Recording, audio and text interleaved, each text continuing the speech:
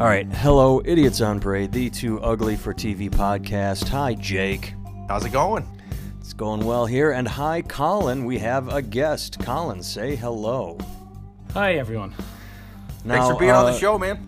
Yes, thank you for joining us. Colin, like me, is a transplant to Iowa.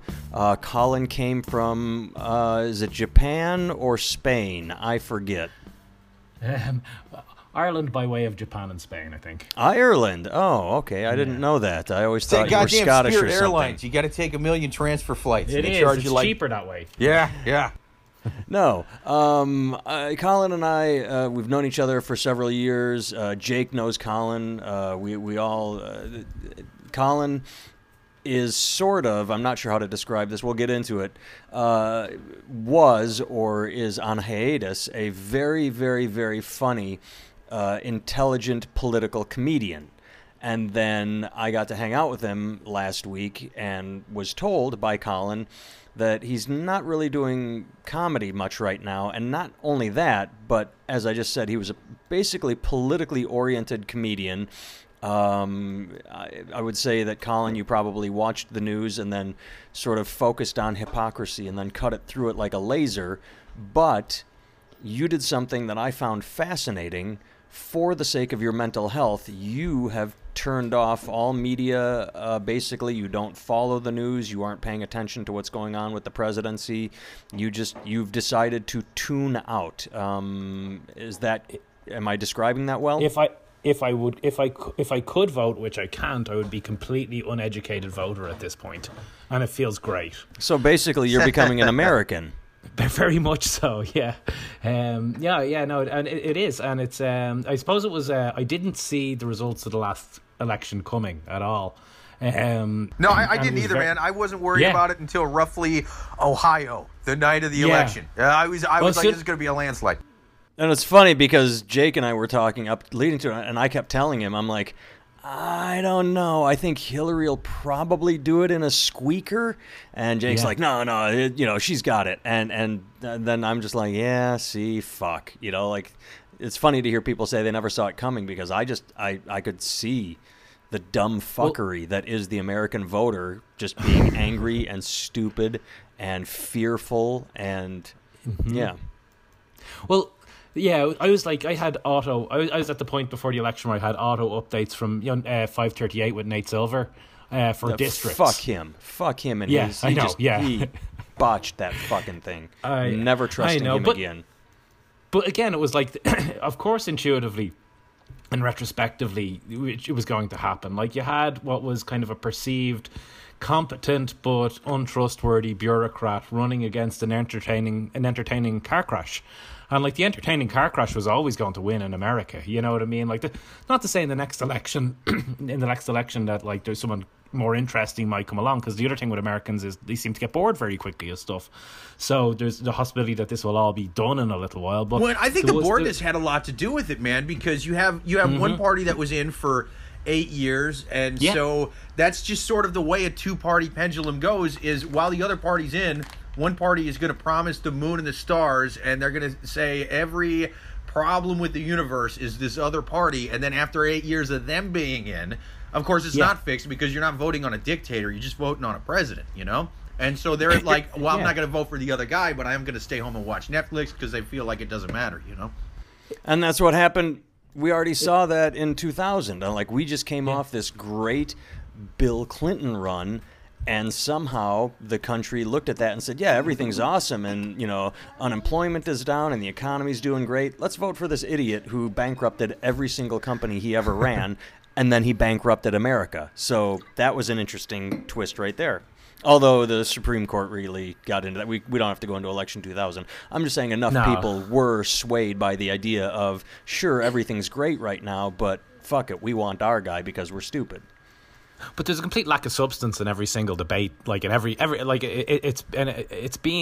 it's so like a pro wrestling match now, or pro wrestling promos at this stage, that it like the debates itself and the sensationalism around them. It was ludicrous that I was taking so much of an interest in it, really. Like, and it is more like It's more like, and I don't mean like a king like in the days where kings got to do stuff. It's more like a king in the British sense at the moment. Like it's like kind of a monarchic nearly structure, like where it's kind of a representative of the country that's being elected, because everything is so log jammed with different types of bureaucracies that it's actually hard to kind of make huge amounts of actual change. You know what I mean? They can do things like the tax code and things like that, but everything else gets log jammed up in federal. So it's kind of like you are electing a ceremonial king, but there's a lot in that because you're dealing with the whole kind of psyche of the nation. And how well the psyche of the nation is. I read a statistic today, and I thought it was absolutely mind-blowing. So when Obama got elected, the sales of guns went up massively, absolutely massively. Like in the whole way through the 8 years, they were like record-breaking stocks for all of the gun companies. Right, because the NRA Trump sold the lie, he's going to come take your guns away from. Absolutely. And so, right, even though he did not say he was going to do any of that. No, right. No. And when as Trump everyone got elected, knows, gun sales have been down since Trump got elected. They've been going down. Now, I think it's what Remington is might go bankrupt soon. I mean, it's insane. Absolutely. They're like a huge old school American gun manufacturer, and they're going out the window. They're going out absolutely, the door. and the reverse was true when Trump got elected. Headspace and Calm meditation apps went through record-breaking sales figures the day of the inauguration and the day after the election. So I don't think I'm the only person who just started to try and deal with the Trump presidency and everything that it entailed and everything that it kind of exemplified by kind of going on a kind of spiritual internal journey of just putting my head in the sand like an ostrich and doing meditation, journaling, things like that. And it's much better, because I was letting kind of political stuff take way too big of a role in my life. Like the one of the aspects of that, I think, is when you're doing political comedy, it's very hard not to take a side. I think it's really hard to stay balanced if you're doing purely political comedy, because you obviously have to care about the stuff to write jokes about it. Yeah. So if you're concentrating purely in that range, it's kind of, and in order to be realistic, you have to come across as passionate in some level. So you have to retain a level of passion, which is kind of, it's difficult to do it from a middle spot at times, because it can come across at times as wishy-washy. Not for everyone, but for definitely how I would feel about talking about politics. It was always something I was really passionate about. So this isn't just when I was in America. When I was in Ireland as well, I used to really care a lot. And again, just realization of how much can I actually do about any of this stuff. And the answer is very little. So why am I spending as much time as I'm spending stressing about things that are really nothing to do with me? Yeah, that's true, man. And I mean, I've found that a lot of comedy, at least here in New York, since Trump got elected, has really been boring when it comes to talking about Trump, because they'll just sit there and talk about how much they don't like Trump with no punchlines, no clever angles, no point of view. Yes. Yeah. It'll be the same point of view as everybody else, and so they're going for the Trump sucks isn't a point of view. It's Well, it's an opinion. They're having the same opinion as basically every other comic here and everybody in the crowd. So they get an easy applause for shitting on him. Yeah. Maybe even get some easy chuckles, but it's not that original. It's not that good.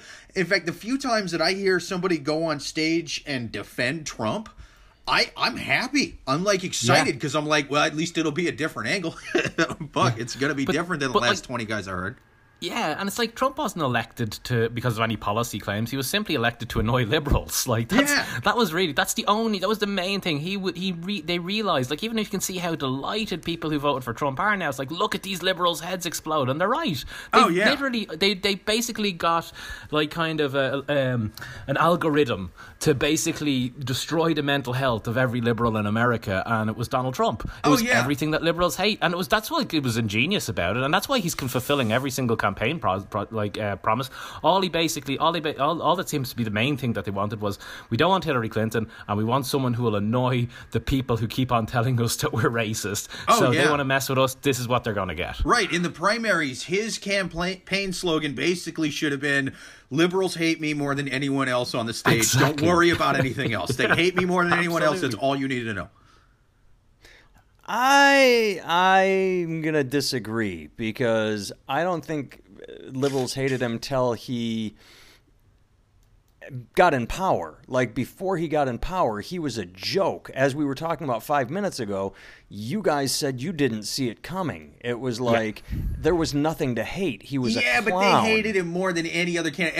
Ever since he started talking about the they're not sending us their best and brightest, they're sending us their criminals and rapists and stuff. When he was talking about Mexico, that was his opening statement. On the yes, that was really what got him in the spotlight, and everybody on the left hated him more than any other candidate. Mm-hmm.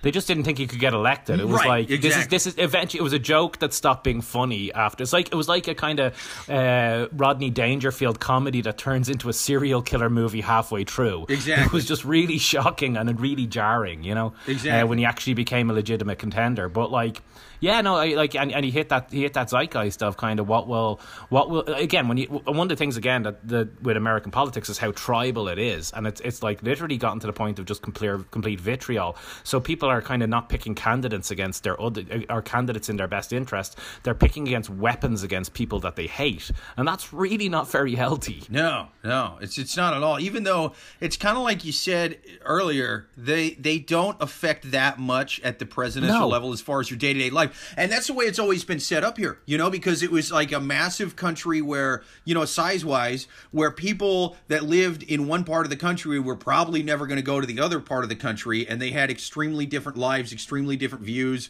were never going to see each other. And so they were like, I don't want people in Wyoming affecting my daily life in Philadelphia. You know what I'm saying? It was just sort of like, I want the local government to have the most power because that's kind of who's here, and then state, and then federal. And, it's shifted a little bit because life has changed drastically since then. But it's still basically that way. Your local government controls more of your day-to-day life than the federal people ever will. But as a country, we cannot stop talking about what goes on at the federal level for 1 second. And if you think again with liberals, that one of the core principles of kind of liberalism in general is kind of protecting the vulnerable. Okay, so immigrants, whether minorities, women, minorities, gay, those kind of LGBTQ. things, LGBTQ, all those things. So that's what drives liberals. Then you get someone who unashamedly attacks those things. Attacks those kind of protected kind of things on the left, and or those people on the left, and not just attacks them. Yeah, he says that they're the cause of all that's wrong in your life. It's not just that he says that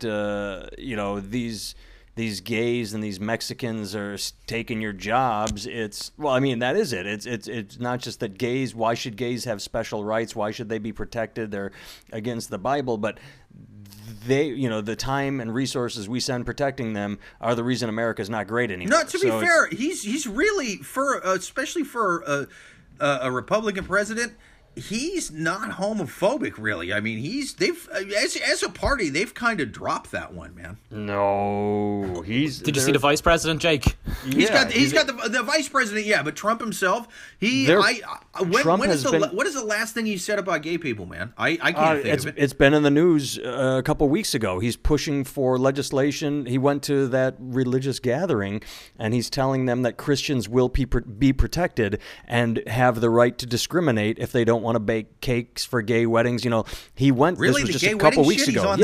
He's on that. He said we are going to protect Christians, your rights as Christians. That's what I was just saying. He's turning Christians into victims. Like he said that Christians are the most persecuted group in America today, or some nonsense like that. Or even if.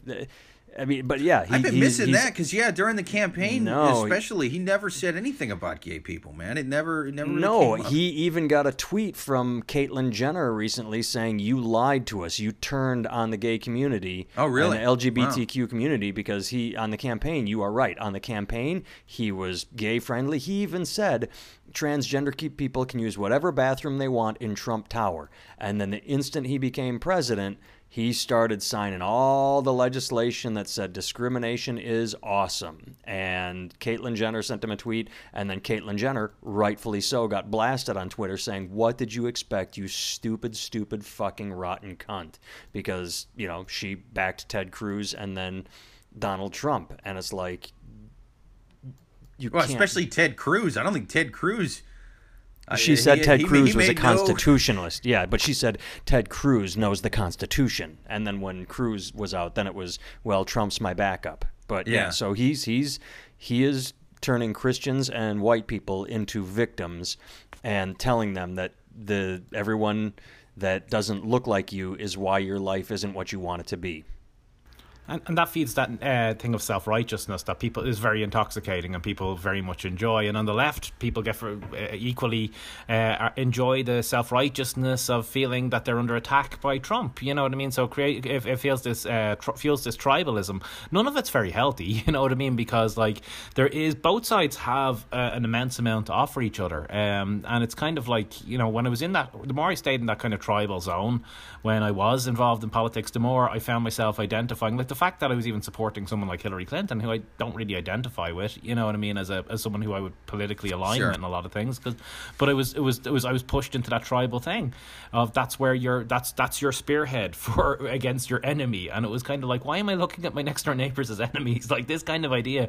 And it was just, again, it was very different to Ireland, where it's very sedate politics over there. Like I said, we've got 7 parties, and it's kind of a lot of them go into coalition with each other, and what that means is there's no point in demonising them, because you'll probably be in government with some of those parties, and it creates a much more boring, stable, but kind of civil discourse. And they talk a lot more about policies, and the arguments are a little bit more nuanced, whereas here it's more, how can I demonise the other side? And again, getting caught up in all that when I came over here, like I said, was really intoxicating at first and really enjoyable, and then with comedy it was great, because I was like, well, I can get really angry and passionate about this stuff. You had a positive outlet for it, and you were funny with it too, man. That's why I'm kind of bummed you said you're not doing comedy more. I'm like, you know, there's about 1.5 million hacks out here that I wish would stop doing comedy tomorrow. And then I hear that, like, somebody that I always laughed at and looked up to since I started is not doing it anymore. I'm like, what the fuck, thanks, man? Jake. Can't the people doing the shitty Tinder jokes bow out gracefully? I might get back into it, but it can't be the same way. There's no point, because it wouldn't be true, and I'd be faking it. I'd be kind of trying to get outraged about the things that I'm largely ambivalent about. You know what I mean? And that's. But okay, so you said you had to approach it from a point of passion.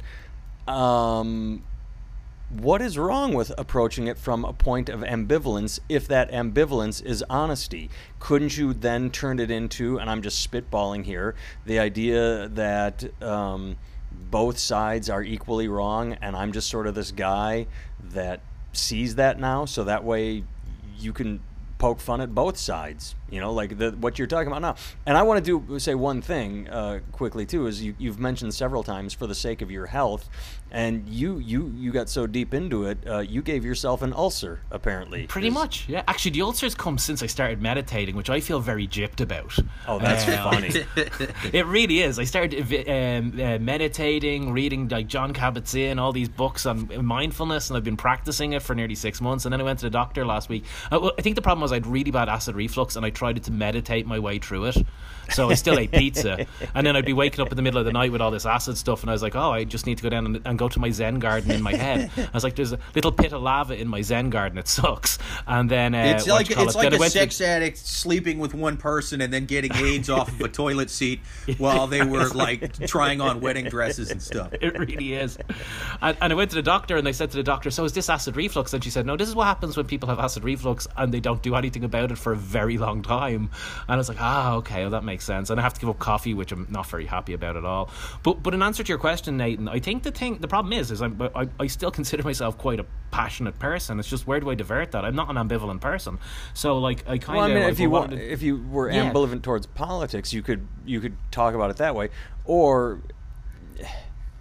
I mean, the problem is that I've seen you, and I know you, and I've known you for years, so I know what you're like on stage, and you are passionate, and that's good. You know me on stage. Do I come off as...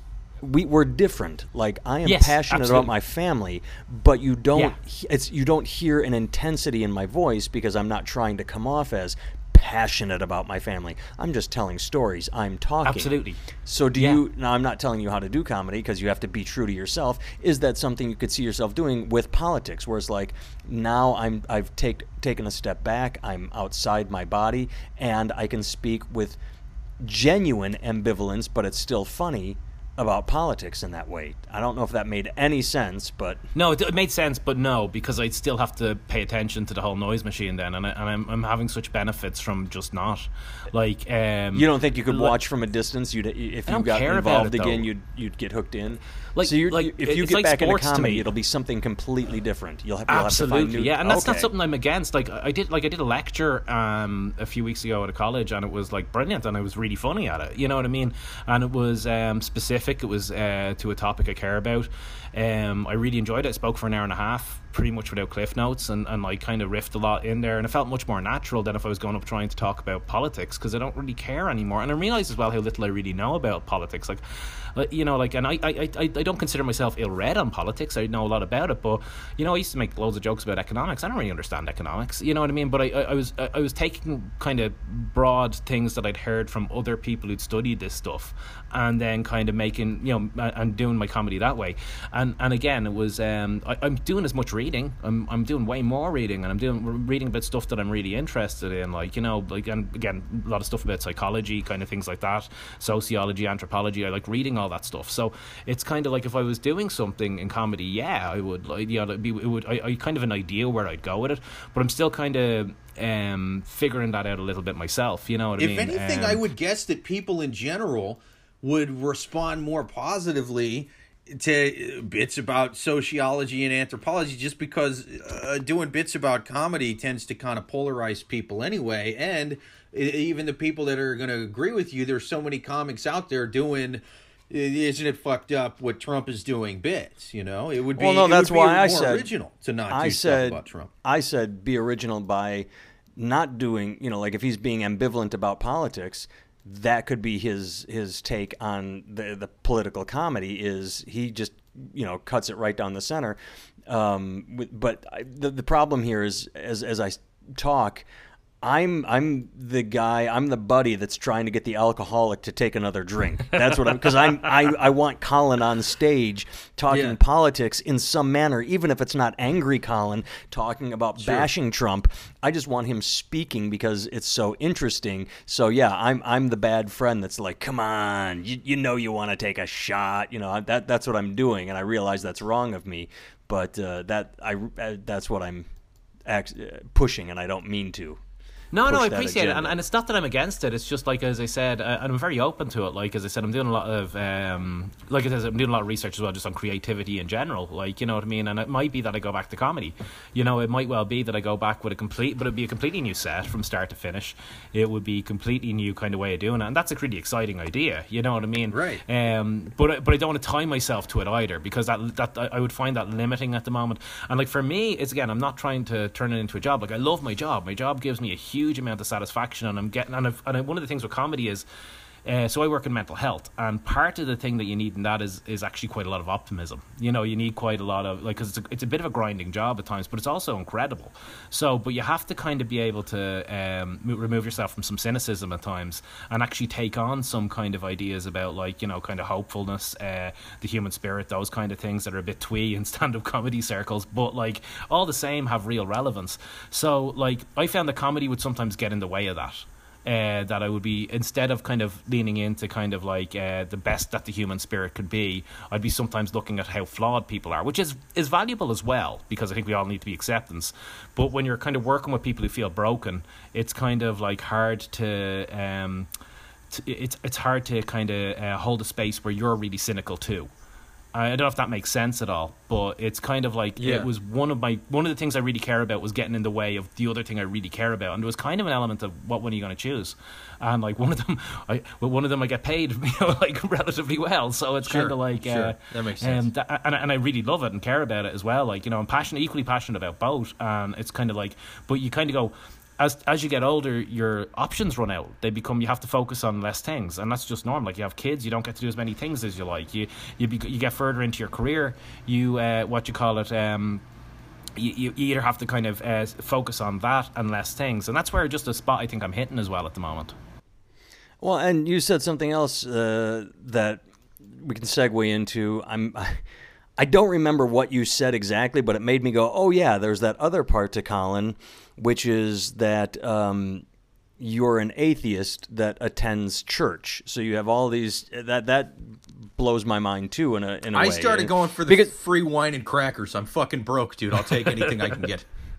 Well, and when I say that, the reason I say that it's interesting is because you're not like going there to be belligerent and heckle, boo, fuck Jesus. You're genuinely going to church and paying attention and enjoying it, even though it's you're sort of like, yeah, well, this is nonsense, but it's fun. Well, and I don't know if I buy it. I don't even know if I buy if it's nonsense. Okay, so most of Western civilization is ultimately built on kind of Christianity as a kind of concept, a fundamental concept of our ethical principles. It's fundamental to most of the wisdom that we share. Like the archetypal stories that we watch in movies are kind of based in a lot of ways, and their origins kind of come from Christianity and Greek philosophy, things like that. So it's like Latin. Plus, like the best drugs I've ever Latin. bought were from guys that looked like Jesus. Is that true? So, but it's like the English language comes from Latin, and so when you break down English words and you want to find their meaning, you always find the Latin meaning of it, and that helps you understand that. So, like a lot of the modern society we have is built on older kind of society. So the quote that really got me was a guy by Alan de Botton, and he wrote a book called God for Atheists, or Religion for Atheists, I think it was, and it was about like the benefits of atheism without necessarily believing in God or anything like that. And what he said, one of the lines that he said that just really hit me hard was, the least interesting thing about God is whether he exists or not. And that kind of stuck with me, because it was like, okay, so it doesn't really matter if what exactly I believe. Is there value to this? Is there value in talking about these things? And just this week, okay, so like with it was one of those things that kind of struck out to me a lot with the shooting this week in Florida, that there was everyone jumps back into. Wait a second. How do you know about that if you don't follow the news? I have a Facebook feed. I know very little about it. I know very little about it. I know it happened. You can't even read like comments for reviews for I don't know, like a T-shirt on Amazon without people fighting about gun control right now, man. Exactly. It's exactly. everywhere. Yeah, it is. It filters in, like, you know what I mean. I went to fill up my gas. I went to fill up my gas tank the other day, and the news was on at the gas tank on a television, and I was like, how badly do people want to watch television here? I get so angry when I end up at those pumps. There are some that actually have a mute button, and when I get one that doesn't have a mute button, I get pissed. Yeah, absolutely. But so one of the things was, okay, so everyone jumps into their ideological foxholes this week, and I have very little interest in that, like, because you get into the kind of the standard arguments on the right and the left are, on the left is we need to get rid of assault rifles and have better background checks, and there's some logic to that as well, but it's actually, the problem's way worse. The problem's that's not even going to touch the problem. And then on the right they say things like prayer in schools, and again, that's the kind of gesture. It's not going to make a difference to anything like that. So, but both are rooted in quite a lot of logic. Like on the left, there's the idea that we live in a culture of violence, that we live in a culture of instant celebrity as well. Like there's this kind of idea that like that life is meaningless and all that matters is how many hits you get on Twitter or whatever like that. And it becomes this idea that's much deeper than gun control, but gun control could help a little bit. But it becomes into that there's no real meaning anymore. And then what the right are saying, I think, with prayer in school, like, yeah, that sounds really glib and you can make fun of it, but then the idea of like, why don't we do things like meditation in school? Why don't we do the things of kind of like some sort of moral kind of ethics in schools? Like, have kids have some value in life outside of materialism. And this is part of the reason why I went back to church, was the idea of Emile Durkheim is a sociologist, a French sociologist, and he said this theory of anime, that when you lose kind of structure and everything is meaningless, that people become, and he did a study on suicide, and it was his study. He was saying that because a lot of the reason why people are suicide is because there's no meaning in their life anymore, that things fall apart.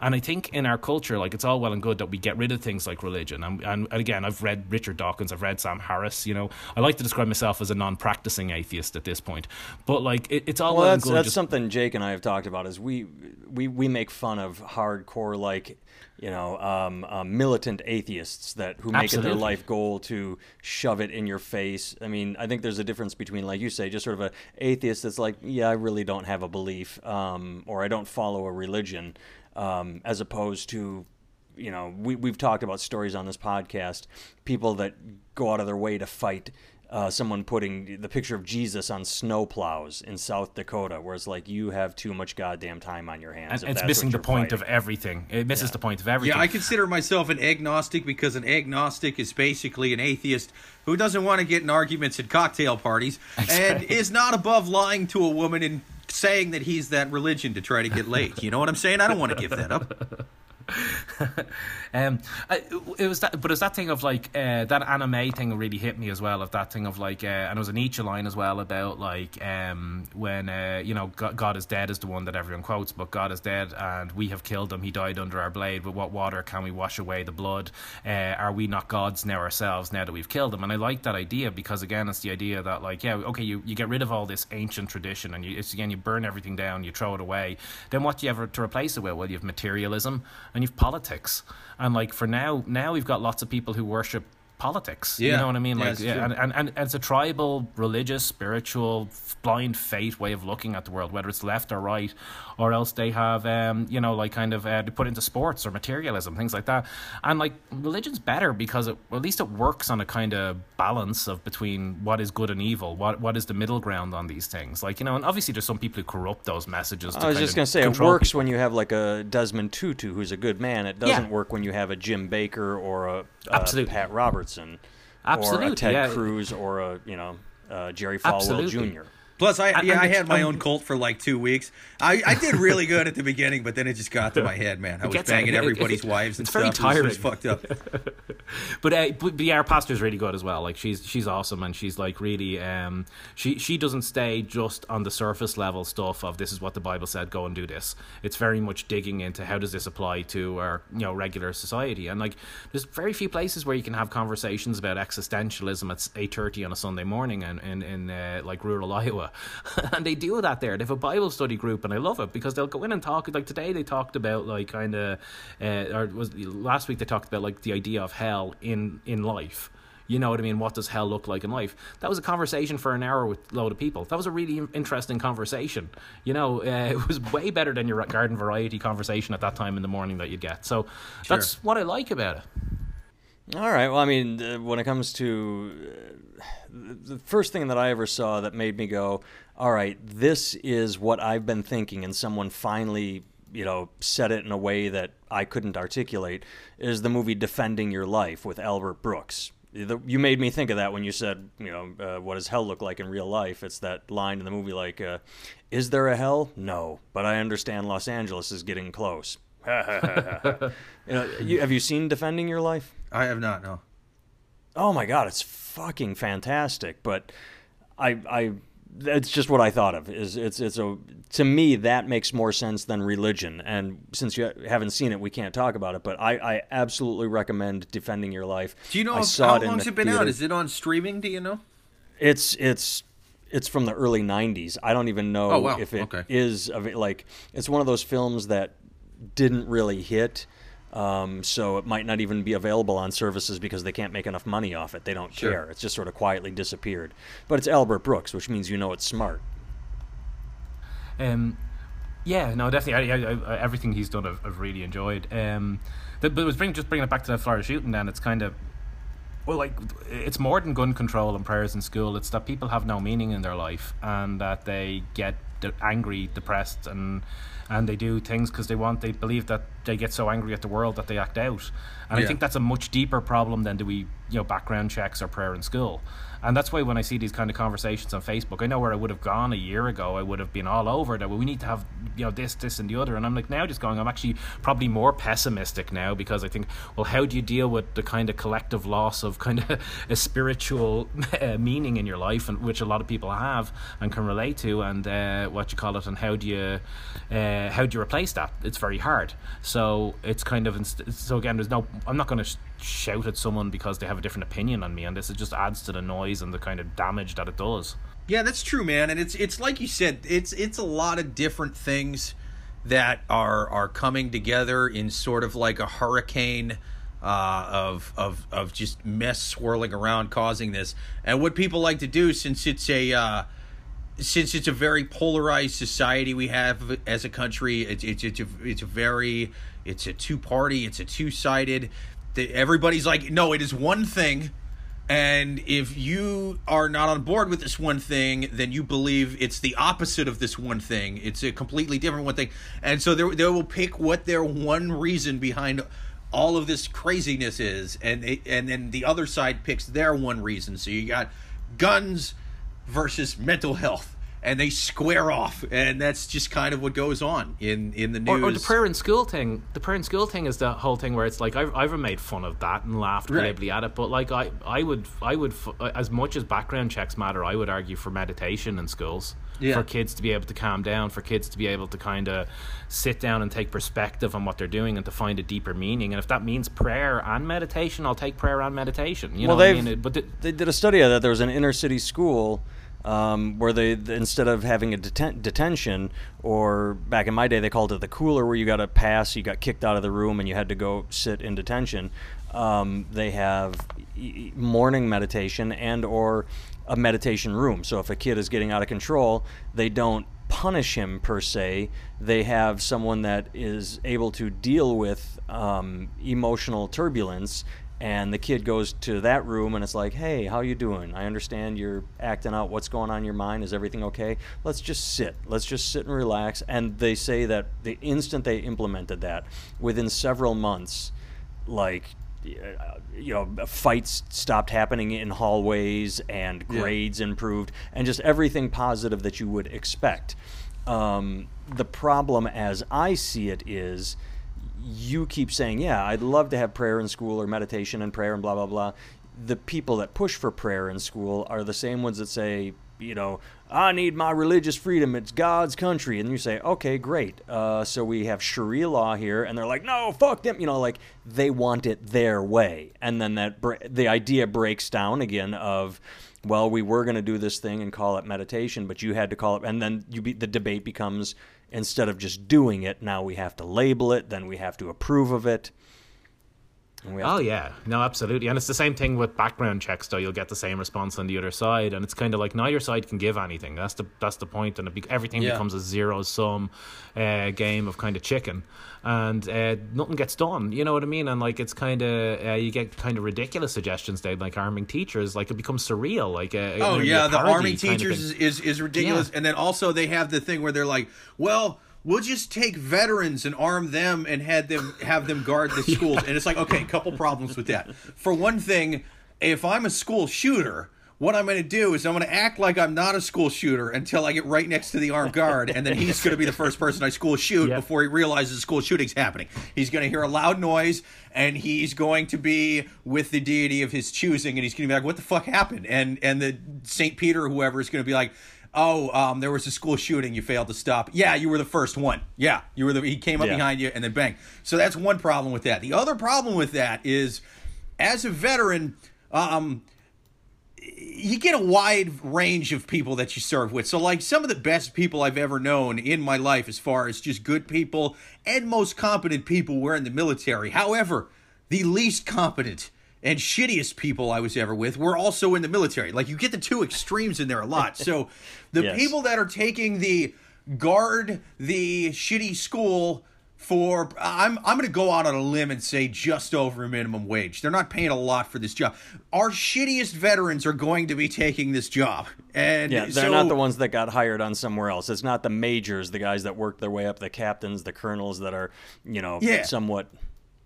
Yeah, you're not getting a retired colonel that's sitting in an elementary school while some kid with a backwards hat and his pants hanging off his ass talks shit to him. You know what I mean? Like, that's just not going to happen. It's going to happen to the shittiest veterans we have, and it's going to seem like a great idea for about a week and a half before one of those guys freaks out, has a little flashback, or just fucking gets mad. You know what I mean? Thinks a kid had a wire sticking out of his pocket, plugs some unarmed kid. And it's going to be twice as bad as that's the most ridiculous thing. And then let's arm teachers. Teachers are not big gun nuts, man. I don't know how many teachers you've ever met, but they're not. My wife's a teacher. She really doesn't want. They aren't into this. You don't have teachers clamoring to have guns. The teachers using this and going, arm us. And going back to what you said about veterans and bringing more guns, the best thing I saw online I have two thoughts quickly that I want to. What was his name? Chris Kyle, the American sniper. You know who I'm talking about? Yeah. Chris Kyle. Yeah, there was this whole thing. Oh, I'm going to cure PTSD by taking mentally ill people to shooting ranges. What could possibly go wrong with that? Yep, And exactly. bang. You talk about a guy that had guns. He was armed. He had guns on him, and he still got shot. You know, Right, because like, if you're the first one to get shot, you don't know there's a shooting yet until you're dead. Yep. And the other thing I was going to say is, Colin, you talked about the fights on Facebook. I started a huge fight on my Facebook page, and it's funny because I started it. All I did was post a joke, not even anything I wrote. Like, I just found something funny that made me laugh. I posted it and went on with my life. And the next thing I knew, it blew up, and I just sort of watched from afar as the two sides squared off and just started fighting, and I had the side I agreed with, and I basically popped in like once or twice and went, all right, well, this is silly, and, you know, like made fun of a friend of mine that I knew could take me making fun of him. But otherwise, I mean, it just kept going and going and going, and I'm like, all right, well, I'm not taking place, but you guys have fun. And I think we're inherently tribal, and that's where it happens. Like, our brains are like, if you think about from an evolutionary perspective, the one thing humans have over other creatures is we evolved in groups. We evolved much more with communication. Like obviously other animals do come in tribes as well, but we evolved much more reliant and interdependent in some ways than other animals. Just by the nature of the fact that we had to like manage fire, we had to hunt. The way we had to hunt in packs was a little bit different to the way other animals did.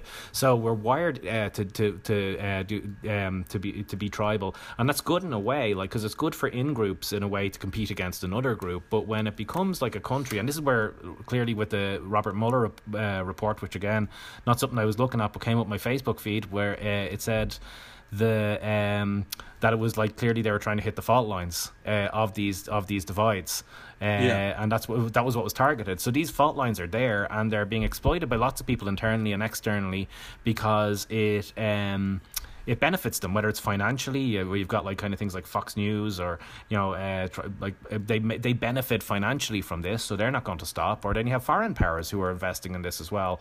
It's so much more interesting because they drive on ratings. They drive on getting paid ad money for having eyeballs on the screen, and having just a calm guy reading the news is not nearly as sexy as the channel right next to you if they're jumping up and down screaming that the world's going to end. You know.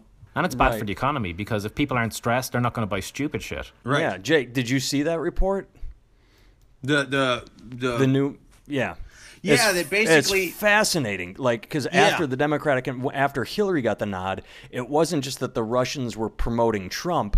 As soon as Hillary was the official nominee, and maybe even a little before, the Russians started promoting Bernie Sanders and Jill Stein. Even though neither one of them had a chance, they were not only were they pushing Republicans to vote Trump, they were absolutely They even did a pro-Hillary rally too. They did like a weird pro-Hillary rally thing.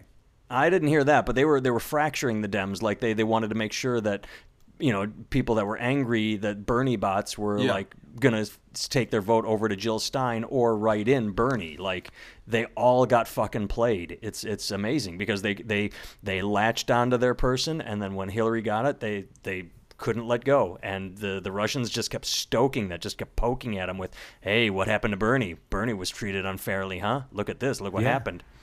Well, I would say, like, sorry, go on, Jake. Well, I'm just saying, like, I don't think that the Trump administration might have known that was going on. What I think is it's a huge embarrassment to them, because he was obviously the guy they wanted in, because they clearly want in who's going to be bad for us. Right. and it's him, you know? Absolutely. Well, I think that's the investigation, as I've been hearing it, is taking a turn that no one's talking about. Everyone's talking about collusion. Did the Trump organization collude with Russia? And that to me is ridiculous, because I'm like, if they're doing that, they don't need to contact the Trump administration. They don't need to get a hold of him about anything. Right. But what it's become is obstruction. Because he's been fired, he fired Comey, and he's lied about, just the whole. So, like, everybody's talking about collusion. That might not be the case. It'll be interesting to see if what it comes back, like Whitewater for Bill Clinton. Whitewater was literally, this real estate deal, this real estate deal, blowjob, because they couldn't find anything on the real estate. It became blowjob. Or Watergate, man. That happened at a much lower level than Nixon. It's just that he did so much to fucking cover it up. Exactly. That it was the cover up that took him down, and that might be the same case with this. Right. It goes from it wasn't collusion, and if Trump had just shut the fuck up and let the investigation go, it might have been clean. But once he started trying to, demanding Comey give him loyalty and firing and talking about Jeff Sessions. Right. That to me is the most disturbing part about this whole Russia thing, Yeah. Not the whole, Russia was making crazy memes and weird rallies that only people that agreed with those rallies would have been into in the first place. You're not going to convince me that Russia was the only people making it to where people didn't like Hillary Clinton. That's just an insane thing to think. But they were just trying to make sure to turn out the vote. Yeah, or just to create chaos. Yeah. Right, that's what I'm saying. Really yeah. And that's the scary thing, because I don't see how this gets fixed. Because it works. They created chaos, and absolutely. It worked. And if you want to kind of bring down a huge country, this is an amazing way of doing it, because I think a lot of people now in America are more angry at people on the other side of the political spectrum than anyone from a different country. Oh, yeah. Like you've seen that's dangerous. This goes back to what I was telling Jake before we started recording. This is what Jake and I were talking. He was listeners that listen to us regularly know this. Jake and I were talking movies before we were recording. He was shitting on comic book movies again. Jake, watch Captain America: Civil War. That's exactly what this is about. Is the main character in that, not the main quote villain in that movie has a quote. He said, "An empire that is destroyed by its enemies will rise again. An empire that's destroyed from within is done, is finished." And that's what Russia's doing. It's creating, we're turning on ourselves. It's not making Russia the enemy. It's making us angry at one another. Too much credit, man. I don't think they're responsible for that. No, they're just responsible for that. Do I think they're adding to that? Yeah, but it's not. Yeah. You're acting like none of this was going on before Russia got involved. They're not I'm the not one acting who made like it's going on. I'm just saying they're playing us like a TV star fiddle. Run for president and take a major party and then take the. You know what I mean? Like, it's crazy. Russia are just fracking on a fault line. Yeah, they're playing us like a fiddle. They're just they're poking. They know that the wound is there, and instead of they're just poking at the wound. Watch Captain America: Civil War. It's a fantastic fucking movie. Right. No, but I mean I agree in that it's that big a problem. Now, I just, my only thing is I don't think Russia plays as big a part in America being divided and not people on the left not trusting their party. I don't think they're that big of they just capitalized on it. They've capitalized on that dynamic. They've capitalized it, but I think they do play a big part in it, because before this election, would you have had a guy going and shooting up a pizza parlor because he was told that Hillary Clinton was running a pedophile sex ring out of that pizza parlor? Well, now, okay, was that Russia or was that Alex Jones? He doesn't seem Russian to me. I think it was both. Alex Jones buys into the Russia bullshit and that's what he calls real news. But if it wasn't for Russia, Alex Jones would be a pizza delivery man himself? I think it's worse. I think it's worse than that, Nathan, though, because Alex Jones financially benefits from sowing chaos as well. Yes, so right, he doesn't even have to have anything to do with Russia. It doesn't have to. I'm just saying he picks up on Russian stories and buys them and spreads them. That's his thing. I think it's completely uncoordinated, and what's happening is that, like as I said, they've obviously seen opportunity within this chaos that was created probably more because of things like Citizens United and just the kind of commercialization of news in the country. That's really kind of the last 20 years, and they've just watched those things, and now it's kind of and then they're fracturing through the internet. People being able to go into their own feedback loops by only getting information that suits their biases. This is all stuff that people couldn't probably have predicted when the internet came out, but now is just commonplace. And it's also kind of just fed into kind of people's also self-important narcissism, whereby everyone lives the life of a celebrity on some level now, so everyone believes that their own views are self-important, so it's harder to get people to coalesce. So it's like millions of things converging at one time to make this happen. It's like they said, the thing with the Florida thing is really it's a tragic thing that happens. It's a tragic specific individual moment, but it's built on such layers and layers and layers of depth. And when everyone tries to minimize the argument into such a small thing as, you know, background checks or prayer in school, it totally, I think, misses the point. That these problems are way bigger, right? And it's kind of like, and I don't know how we get to the point without looking at the broader idea of like kind of how do you kind of get some sort of unity in such a large. There hasn't been such a large country, with such such a big country that's kind of like being. What you call it, as kind of sorry, lost train of thought there, but it's a big country that's kind of carried the kind of flag of dominance for 200 years like that, you know what I mean, as America. And it's kind of like these things go through turbulence as well, and you hope it makes it out the other side, because the alternatives aren't great in the world. Well, yeah, that's true. I mean, depends on what you call not great, because China. Well, yeah, but I was thinking more along the lines of we may lose superpower status, but, you know, we'll still be along the lines of England or France, or, you know, like, we won't become a third world shithole country. Well, I don't know, because it's so big. It's like England and France are smaller countries and they're more adaptable, and they banded together in the EU, which is fracturing itself now at the moment. America's a much more unwieldy country. It's a big country with lots more. Also in Europe, there's kind of a centre left, centre right kind of a coalition. In America, there is this big huge big huge kind of binary choice between one system or one other, and, like, you know, kind of the choices are so many, are infinite, and we've drilled them down into two. Right. That's why I really would like to see sometime in my lifetime a strong third party. That's not insane. Yeah. And right now we don't have either. Hey, so. Ross Perot for 2020. Let's bring back Ross Perot. Absolutely, he's not insane.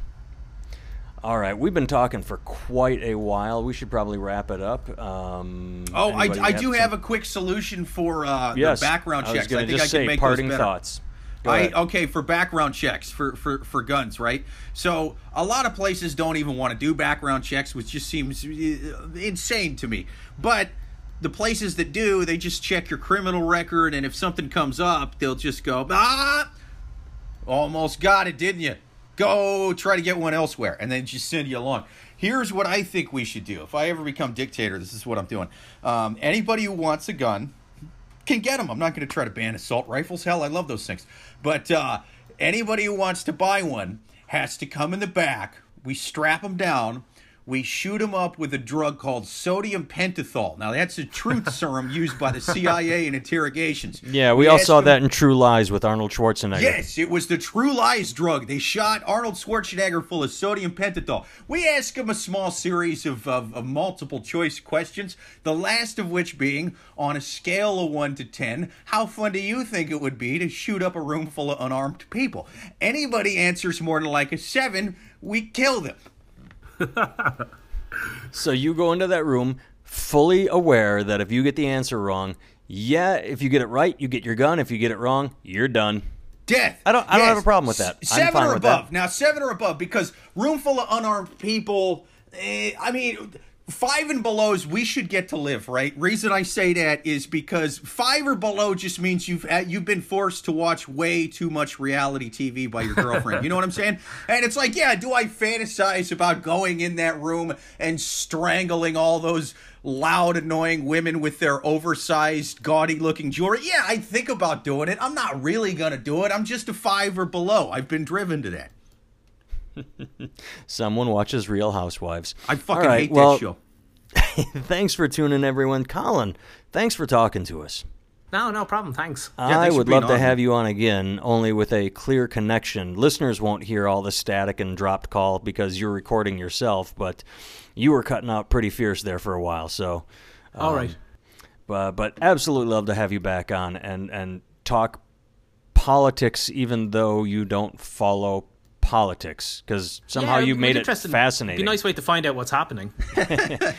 None of it's good. All right, JakeVevra.com, NathanTimmel.com. Colin doesn't have a website, and he's not going to friend you on Facebook because he just keeps it for friends and family, just a select few people. He doesn't use it for the self-promotion bullshit that the rest of us do. So there you go. Jake, goodbye. Colin, Good night. See you later.